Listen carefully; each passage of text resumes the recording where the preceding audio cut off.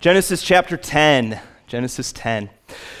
Now, we are picking up in the story of Genesis in a section referred to as the Table of Nations. And as you look at this passage, at first glance, it appears like a desert wasteland. I said to Katie as I was researching this passage, I said, honey, I have no idea what I'm going to say this week, because it just seems like there's just names and etc. But I've always enjoyed watching those documentaries that depict the diversity of life within the desert. It's varied, it's quite alive, and I think you'll find the same to be true here for Genesis chapter 10. And so what does a genealogy, a list of 70 or so names and nations that are represented, have to do with the story of Genesis and have to do with our world today? I think you'll find it's actually quite relevant. So let's consider a very current issue. All right, so this past week, ABC canceled the sitcom series Roseanne, which had returned to primetime audiences after 2 decades of a hiatus and was enjoying enormous ratings. But that all, of course, came crashing down on Tuesday. ABC abruptly canceled Roseanne hours after Roseanne Barr, the lead actress, as many of us know, posted a tweet that could be described in no other way but racist about Valerie Jarrett. Now, I'm not going to repeat that quote to you. It wouldn't be appropriate to do so from the pulpit.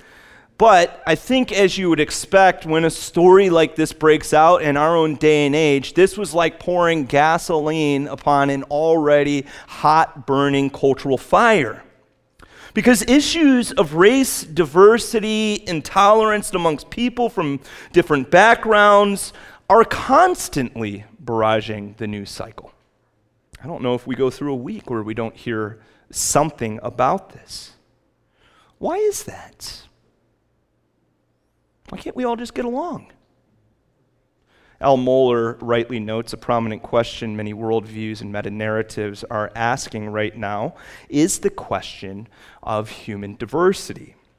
You see, human diversity is a fact of life that we will all interface with. There's a word, globalization, which kind of gives us this understanding that people and populations were originally pretty sedentary, so they weren't interacting with the level of diversity that we're interacting with today.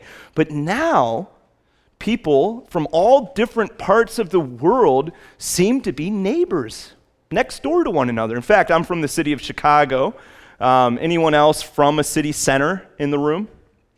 A couple of us, okay.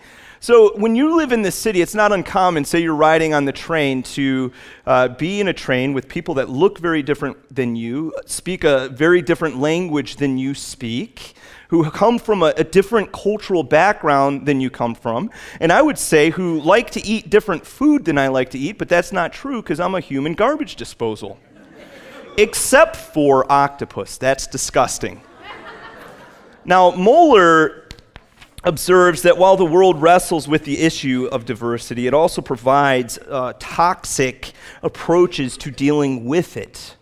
One of those being racism. You see, racism is a story that seems to be as old as human history, and it's also a story that never seems to go away. It is the belief that human beings have permanent differences that can be measured, compared, and then placed along some kind of spectrum of superiority and inferiority. And I just want to note, racism is the very antithesis of the gospel of Jesus Christ in everything that Christians should know, believe, teach, and love and live. There are other distortions, but I don't want to focus on the distortions because I believe the pure word of God gives us a better understanding of the importance of diversity. And to prove that point, we're actually going to read a text from the book of Genesis that was written by a non-21st century, non-white, non-English speaking individual who lived in a time writing a letter to a bunch of freed slaves. But God's word has something to say to us, even though someone like that wrote this book. Because God's word is living, it's active, it's timeless, and it's relevant to our day and age too. And we have something to learn from this guy, Moses, about the issue of diversity. So let's read the book chapter together. Chapter 10, there's going to be a lot of names that don't sound familiar to you, but like I said, it's all about diversity this morning. These are the generations of the sons of Noah, Shem, Ham, and Japheth, sons who were born to them after the flood. The sons of Japheth, Gomer, Magog, Madai, Javan, Tubal, Meshach, Tyres. The sons of Gomer, Ashkenaz, Riphath, Togarmath. The sons of Javan, Elisha, Tarshish, Kittim, Dodanim. From these the coastland people spread in their lands, each with his own language, by their clans and their nations. The sons of Ham, Cush, Egypt, Put, Canaan. The sons of Cush, Seba, Havilah, Sapta, Reumah, Saptica. The sons of Reumah, Sheba, Dedan. Cush fathered Nimrod. He was the first on earth to be a mighty man. He was a mighty hunter before the Lord. Therefore it is said, like Nimrod, a mighty hunter before the Lord. The beginning of his kingdom was Babel, Erech, Akkad, Calneh, in the land of Shinar. From that land he went into Assyria and built Nineveh, Rehoboth-ir, Calah, and Rezin between Nineveh and Calah. That is the great city Egypt fathered Ludim, Anamim, Lehabim, Naphtuhim, Pathrusim, Casluhim, from whom the Philistines came, and Caphtorim. Canaan fathered Sidon, his firstborn Heath, and the Jebusites, Amorites, Girgashites, Hivites, Archites, Sionites, Arvadites, Zemarites, and Hamathites. Afterward, the clans of the Canaanites dispersed, and the territory of Canaanites extended to Sidon in the direction of Gerar and Gaza, in the direction of Sodom, Gomorrah, Admah, Zeboim, as far as Laisha. These are the sons of Ham by their clans, their languages, their lands, and their nations. To Shem, also the father of all the children of Eber, the elder brother of Japheth, children were born. The sons of Shem, Elam, Ashur, Arpachshad, Lud, Aram. The sons of Aram, Uz, Hul, Gether, and Mash. Arpachshad fathered Shelah, and Shelah fathered Eber, and Eber was born 2 sons. The name of one was Peleg, for in his days the earth was divided, and his brother's name was Joktan. Joktan fathered Almadad, Sheleph, Hazarmaveth, Jerah, Hadoram, Uzal, Diklah, Obal, Abimael, Sheba, Ophir, Havilah, and Jobab. All these were the sons of Joktan. The territory in which they lived extended from Mesha, the direction of Sephir, to the hill country of the east. These are the sons of Shem by their clans, their languages, lands, their nations. These are the clans of the sons of Noah, according to their genealogies and their nations. And from these the nations spread abroad on the earth after the flood. All right. Now, let's begin by making some big picture observations about this text. Look with me at verse 32, and it'll explain to us the purpose of Genesis chapter 10. These are the clans of the sons of Noah according to their genealogies and their nations, and from these nations spread abroad on the earth after the flood. So we understand that Genesis 10 is in the Bible to talk to us about the repopulation of the earth after the flood. I think you can imagine what happened. Shem, Ham, Japheth leave the ark. They have children. Their children have children. Their children's children have children, and so on and so forth. And they start branching out and diversifying. And over the years, those children of descendants become families and clans and tribes and nations. Some of those nations then become expansive empires, and some are making treaties. Some are having wars. And some even become the bitter enemies of Israel. Now, it's likely that Genesis 10 was written when Moses was advanced in years. It's like a written map that he's giving the people of Israel as they're standing on the precipice of the promised land, about to go in and take that promised land. It's selective. Moses doesn't give us every nation on the earth at this time, so that's why you read in Japheth's descendants, for example, of Gomer's sons and Javan's sons, but you don't read about all the other sons. And it's this snapshot picture, like I said, of those surrounding countries as Joshua is about to enter. Verse 19 gives us the boundaries of the promised land. And the territory of the Canaanites extended from Sidon in the direction of Gerar as far as Gaza, in the direction of Sodom, Gomorrah, Admah, Zeboim, as far as Laisha. Now, perhaps an illustration would help us to understand this map idea. Do I have any risk players in the room?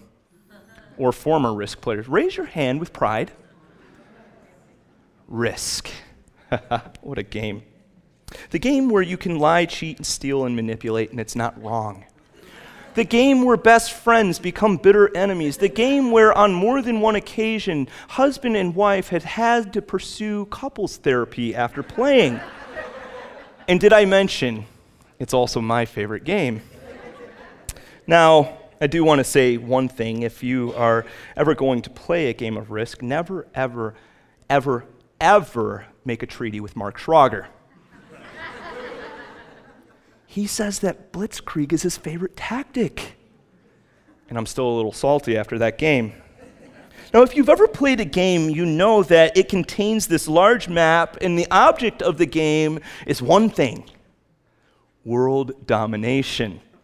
Each player is given armies of different colors: blue, red, black, yellow, green. And the first step in the game is you look over the map and you just start placing characters one by one, taking over territories: Great Britain, Greenland, Japan, India, Middle East. And then when all of the armies are placed, the game begins. But there is this moment before the game begins where everyone's standing around the map, looking over the lay of the land, thinking to themselves, oh boy, she looks pretty strong there in Asia. I better make sure I do something about that so she doesn't get that whole territory. And then you're thinking in your head, oh, I'm going to take over North America and then make my way down to South America. And so in this moment of silence, everyone's still friends. And then you roll the dice and all bets are off. Genesis 10 is like that moment before. It's a snapshot of the ancient world showing how the nations are arrayed in and around the Middle East, especially around the Holy Land. It's also a world history 101, if you will. Scholars have looked at this passage and scoured over it, and they've discovered that this seems to be one of the only historical documents of its nature that explains how the earth had spread about in this early era of history.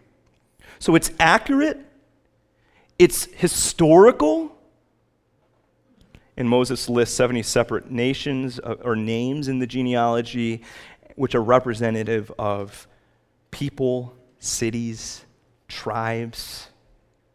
This chapter is one big family tree, as you'll see, and explains the origin and spread of nations. Now, let's consider the broad outline of this chapter. If you're looking at a chapter like this, you might say to yourself, well, this is really hard to divide out, but it's actually very simple. There's 3 sons listed, and you partition out this chapter according to the names of the 3 sons. As we consider these lines, Warren Wiersbe offers some helpful words. He notes it's difficult to identify some of these nations and give them modern names. Over the centuries, nations can change their names, move to different locations, modify their languages, and even alter their racial composition through intermarriage. And I got to tell you, as I was reading commentaries on Genesis chapter 10, there was some really, really imaginative speculation going on. But we don't want to get off into that realm. So instead, we'll see what God's Word's saying to us. We'll recognize some broad trends, and we'll avoid some of the imaginative stuff. Let me put a map up on the screen for you to get a picture of this distribution. We'll begin with Japheth. Japheth's descendants fanned out to the north, the east, the west of the Promised Land. In the Israelite mind, these were the Gentile lands. They were distant nations. They were the outer limits of civilization. So Japheth, we only see mention of 14 descendants, and it was because they were the most unknown to Moses and the Israelites at this time. But also you'll notice that they are the descendants who spread out the most. You might recall in Genesis 9:27, Noah prophesied, "May God enlarge Japheth." So when you look at the world map, the descendants of Japheth would spread from India through Russia, across the Mediterranean Sea, into Europe, and Scandinavia. Linguists tell us that there's this amazing similarity between the languages of Europe and Iran and India, to the point that they believe that there was at one time a common language that the experts would call Indo-European. Well, how did that happen? Well, Moses tells us. Japheth's descendants. Now let's move on to Ham. His descendants get much more attention, 30 names mentioned. They spread out predominantly in North Africa, but also parts of the Middle East, and we particularly noted that the Canaanites occupied the Promised Land. It was all those names that sound like an exterminator's worst nightmare: Girgashite, Hivite, termite. The descendants of Ham are located in areas we have identified today as Egypt, Palestine, the Sudan, Saudi Arabia, and Yemen. Now, one important thing to note about the descendants of Ham is that they are the founders of the first great world civilizations: Egyptian, Babylonian, Assyrian, Sumerian, Hittite. And we read this parenthetical story about a son of Cush named Nimrod in verses 8 through 12. And one of the things that we note about him is that he is a great empire builder. We'll come back to him in a little bit. Well, finally, we come to Shem. Moses lists 26 descendants. These are the Semitic people who inhabited the modern-day Middle East, Iraq, part of Iran, eastern Saudi Arabia. In verse 21 and 24, you notice the name Eber, a significant name because that is the name where we get the general title Hebrew. Later in Genesis 14:13, Abraham will be called for the first time Abraham the Hebrew. Peleg is also a significant name, which means division. We read in verse 25, "For in his days the earth was divided." Well, what was this division that they're talking about? Again, I heard some really creative speculations about what that could mean, but any good Bible student knows that you allow context to dictate how you think about a passage. So what happens in Genesis chapter 11? The Tower of Babel. There's a scattering of people.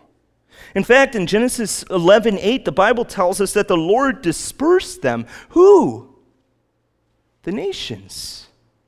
Because God told to the nations, "Be fruitful and multiply and fill the earth," but the nations decided that they were going to gather together and make a great name for themselves. So God disperses them throughout the world. So we wouldn't have a table of nations if we didn't have a Tower of Babel. And that explains why they all have their own language, clans, and nations. Now, still with me? The big question is, what does all of this mean?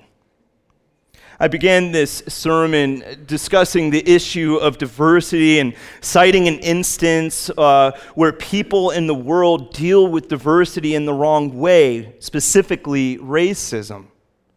We also said that there's other distortions of diversity. But what is God's word telling us about diversity this morning in this chapter? I think there are 4 important lessons that we can see. The first lesson is an implication that you see from the beginning of Genesis. You'll see it thread all the way through the Old Testament into the New Testament, and then find its climax in the book of Revelation. And this implication is that God is the God of the nations. He's not the God of one nation or several nations. He's not the God of the Semitic people, but not the Hamitic people. He's not one God amongst many other gods. He is the God of all nations. He's the God of Australia, China, Japan, Germany, Uzbekistan, Chad, Togo, El Salvador, India, Canada, and yes, the United States of America. He is not more the God of the United States and less the God of Chile. He is the God of all nations. And when Jesus returns, as we see in Matthew 24 and 25, he will physically, visibly, eternally rule the nations as their benevolent king. Now, do the nations want God to rule them? Well, Psalm 2 tells us this in verses 1 and 2. "Why do the nations rage and the people plot in vain? The kings of the earth set themselves, and the rulers take counsel together against the Lord and against his anointed, saying, 'Let us burst their bonds apart and cast away their cords from us.'" So while God is the God of the nations, it doesn't necessarily mean that the nations want God to rule them. Consider the name Nimrod. Now, when I think of the name Nimrod, I think of someone who's stupid. That guy was a real Nimrod. But when the Bible in the Hebrew uses this name, it means something like, let us rebel. So in verse 9, it tells us that Nimrod was the first on earth to be a mighty man, which should call to mind, if you flip back to Genesis chapter 6, verse 4, a description of the Nephilim. These were the mighty men who were of old, the men of renown. And what were the Nephilim like? Well, they were violent tyrants. And the phrase used of Nimrod, a mighty hunter before the Lord, does not mean that he was a spiritually mature squirrel hunter. It's superlative language. It means that he was so skillful at hunting that even God took notice of his prowess, and then he becomes proverbial in a sense. And what cities did Nimrod build? Well, two stick out: Babylon and Nineveh. Now, if you're familiar with the story of the Bible, you understand that these two cities are bastions of human pride, injustice, dehumanizing acts, and rebellion against God. In fact, we read in the very next chapter that let us rebel will already be the operating mode of the city Babel. Nimrod wanted to be a mighty king who makes a name for himself because he didn't understand the Italian proverb, once the game of chess is over, the king and the pawn both go back to the same box. What good is it to become the founder of a mighty kingdom if you do not know the living and true God? Fame, power, fleeting in the light of eternity. I recently was working through some devotions with my daughter Lexi. She's working on having a personal time with the Lord in her life, and I read along with her because, when you're 9 years old, sometimes understanding all the things the Bible is saying can be complicated. So we were reading the Gospel of Mark in chapter 8. And in chapter 8, Jesus makes a very demanding statement about discipleship. Mark 8:34, if anyone would come after me, let him deny himself and take up his cross and follow me. Now, Lexi's a pretty sharp little girl. So she's asking the right questions. Does that mean that I have to give up certain things that I really want to do to follow Jesus? And does that mean that sometimes I have to do hard things that I might be scared to do? Well, yes, absolutely. And then she says, well, is that worth it? So I said, well, let's read verse 36 and see if it's worth it. For what does it profit a man to, what? Gain the whole world and forfeit his soul? Oh, it's hard at 9 years old to grasp the brevity of life. I told her that morning, I said, 70 isn't as old as you think. And she says, are you kidding me, Daddy? I mean, in Lexi's mind, 70-year-olds, you all were there when God was kicking Adam and Eve out of the Garden of Eden. She thinks that at 34, I'm knocking on death's door already. So I tried to explain to her. I said, Lexi, 70 is like this big compared to eternity. Nimrod, what did it profit you to gain Babylon and Nineveh and yet lose your soul? I recently read that Mao Zedong, the powerful Chinese dictator viewed by many of his country to have been divine, shortly before his death said on several occasions, I am soon going to meet God. Alfredo Stroessner ruled Paraguay as a dictator for 34 years. He had his name on over 10,000 streets and public places. In the year of 1989, he was deposed the day after the coup. Crews were out, removing his name from everything.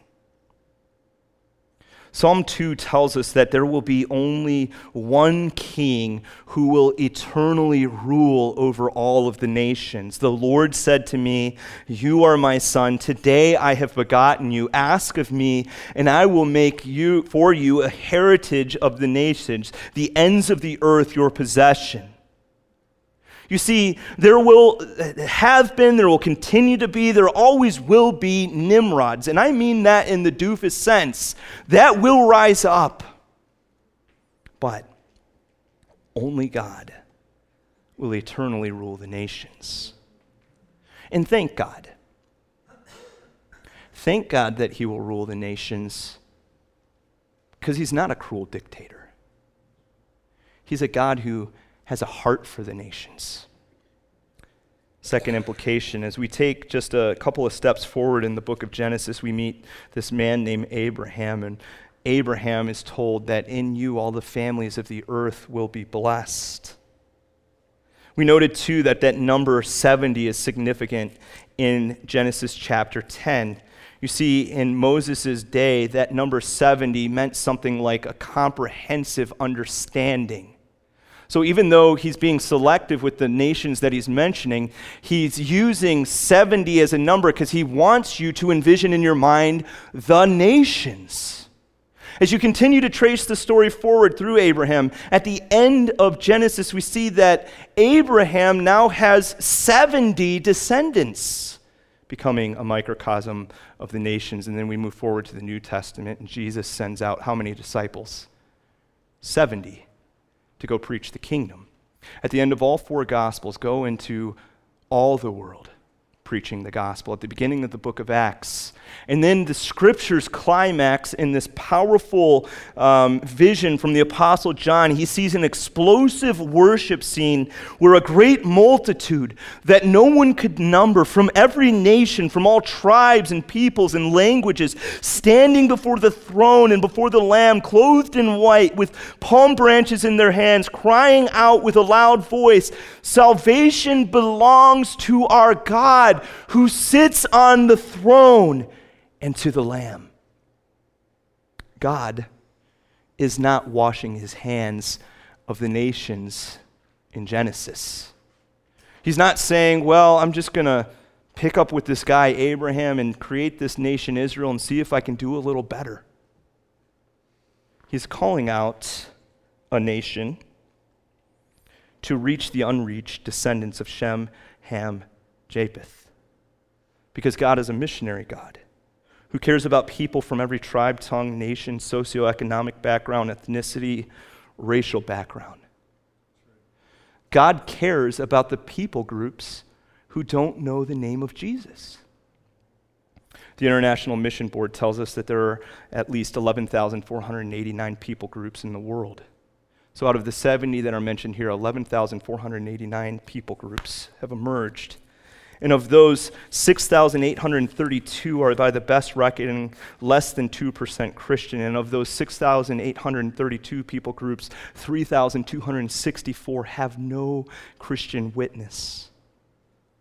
Friends, God is intensely interested in those 3,264 people groups who don't know Jesus, because he's Lord of those people groups. He has a heart to reach them. So you ask, well, what is his plan for those 3,264 people groups with no Christian witness? That's a great question. The answer is you. The answer is me. The answer is every single believer who knows the Lord Jesus Christ, who loves his saving gospel message, is God's plan A, and there's no plan B. Oswald Chambers, the creator of those powerful devotionals, My Utmost for His Highest, said, "If my heart is right with God, every human being is my neighbor." Now, what, if anything, does the Table of Nations tell us about diversity?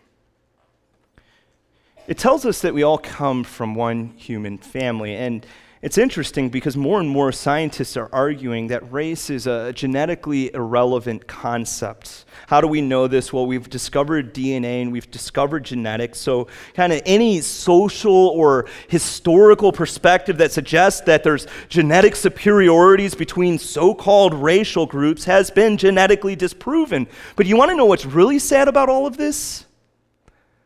We didn't need to discover genetics to know that. It's right here in Genesis chapter 10. All peoples come from Adam and Eve, and then from Noah's 3 sons, Shem, Ham, and Japheth. We're all one big family, is what the Bible tells us. But let's be honest for a moment. While we all do come from the same genetic family, there are real differences between us. There are phenotypical differences: skin color, body shape, hair type, face shape. There's cultural differences. Some of us prize our independence, particularly in the West. Others of us are concerned with honor and respect and family ties. And let's be clear about this. These differences are not evil. They should not be ignored or deprecated. But what happens to diversity in an unglued, sinful world? I've seen some incredibly ugly things, and I haven't seen it get as ugly as it can get. Growing up in Chicago, I saw racial infighting between black and white, Polish and American, Arabic and American. Essentially, anyone that was different, set next to one another, found a reason to dislike one another. On September 11th, I remember seeing a mob of angry rioters march to a local mosque to vandalize and destroy the property. When I was only 10 or 11, an African-American family moved onto our block, the Williams family. They were a beautiful family. And one person on the block sent around a petition to all the people to sign to request of the seller not to sell that home to them. I was so proud of my dad when he was approached about the petition for telling that guy where he could stick the petition. I could go on. I really could, but I'll get worked up. You see, sin brings out the ugliest depths of the human heart. It's brought out ugliness in my heart. I have said things, thought things, done things against someone who was created in the image of God. In Mark 7:20 and 23, Jesus explained what defiles a person. What comes out of a person is what defiles him, for from within, out of the heart of a man, come evil thoughts, sexual immorality. You want an answer for me too, right here? Theft, murder, adultery, coveting, wickedness, deceit, sensuality, evil, slander, pride, foolishness. All of these things come from within. That's what defiles a person. See, the problem of racism will not be fixed until the unglued human heart is fixed. We might stop hating one group of people, but rest assured, some other group will find its way into the cultural crosshairs. But no, we're going to be tolerant. We're going to be accepting of anything and everyone and everything. Well, friends, that's mindless acceptance. That's not real acceptance. Ravi Zacharias, writing in his book, Jesus Among the Other Gods, wrote, what the person means by saying you must be open to everything is really you must be open to everything that I am open to, and anything that I disagree with, you must disagree with too. He continues, Indian culture has the veneer of openness, but it is highly critical of anything that hints at challenging it. It is no accident that within that so-called tolerant culture was birthed the caste system. All-inclusive philosophies can only come at the cost of truth. But without hesitation, I can tell you this, that the Bible provides the only clear answer to the question of diversity because it preserves the truth. And that answer is the gospel message. The gospel of Jesus Christ cannot permit any form of superiority or racism because we all come to the foot of the cross with the same problem. We all have an unglued human heart. And this is what Paul was getting at in Galatians 2 when he rebuked Peter for being untrue to the gospel. I'm reading to you from the New Living Translation. But when Peter came to Antioch, I had to oppose him to his face, for what he did was very wrong. When he first arrived, he ate with the Gentile believers who were not circumcised, but afterward, when some friends of James came, Peter wouldn't eat with the Gentiles anymore. He was afraid of criticism. When I saw that they were not following the truth of the gospel message, I said to Peter in front of all the others, "You and I are Jews by birth, not sinners like the Gentiles. Yet we know that a person is made right with God by faith in Jesus Christ. The ground at the cross is level. Through the Son of God, many people come together from and form a new humanity." And so we see in the Christian experience a humanity that is both diverse, different backgrounds, languages, ethnicities, and unified, one body, one spirit, one Lord, one faith, one baptism, one God and Father of all, who is over all and through all and in all. So that in Christ we can celebrate our unity and also value our diversity. We can take joy in hearing the Indian believer sing the name of Jesus in Telugu.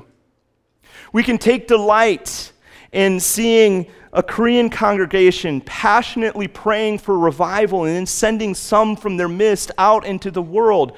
Or take joy in seeing a Togolese woman who finally gets struck in the heart by the gospel and says, "I need to give something to God." And so she gives what's most precious to her, a chicken, into corporate worship at church. Or we can take joy in knowing that in Slovakia the gospel is preached simultaneously in 5 languages: German, Russian, Slovak, English, and Czech.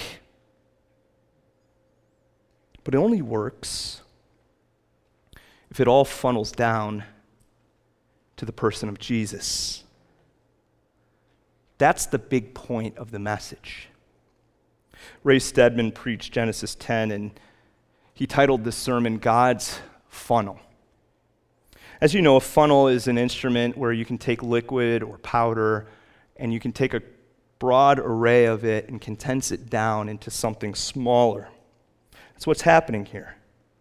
Although we're seeing many nations in Genesis 10, God's first and most important promise, Genesis 3:15, the promise that he would send a seed to crush the head of Satan, is continuing from one man to another. Shem is the neck of the funnel.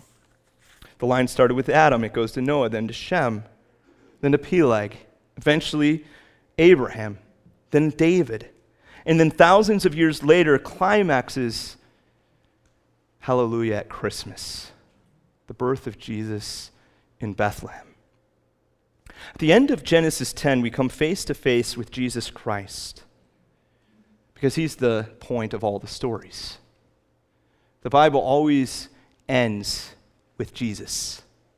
And if you don't find Jesus as you're making your way through the Bible, you're missing something significant. So here in 10, nations in rebellion dispersing, who's going to reach all these people? And God says to a world in rebellion, I'm going to call out one from among you, and through his line, I am going to send my son who will come to this earth, live the life you can't live, die on the cross for your sins, rise again from the dead so that the nations can come back to me.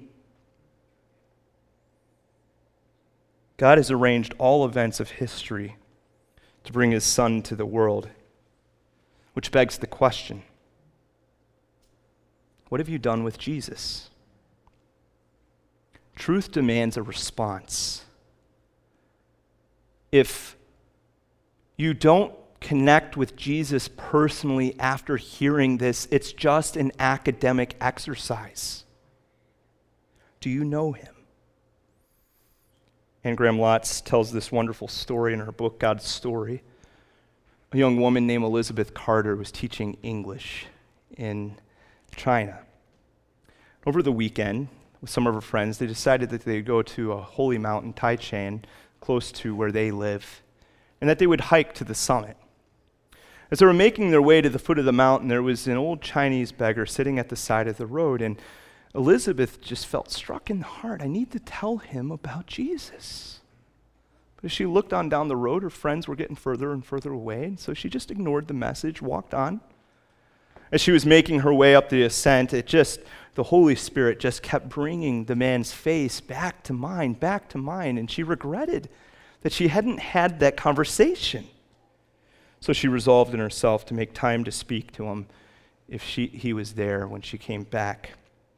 When she reached the base of the mountain, to her eager surprise, the old beggar was still there, sitting exactly where he had before, and this time she started talking to him. There's a God who created you. There's a God who loves you. There's a God who wants you to know him.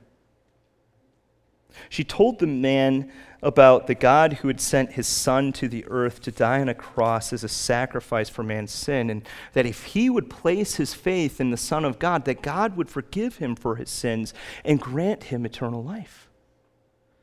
As Elizabeth continued telling the story of the old man, tears began to stream down his weather-beaten face. She thought, what have I done? Have I offended him? He said, no. I've worshiped him all my life. I just didn't know his name.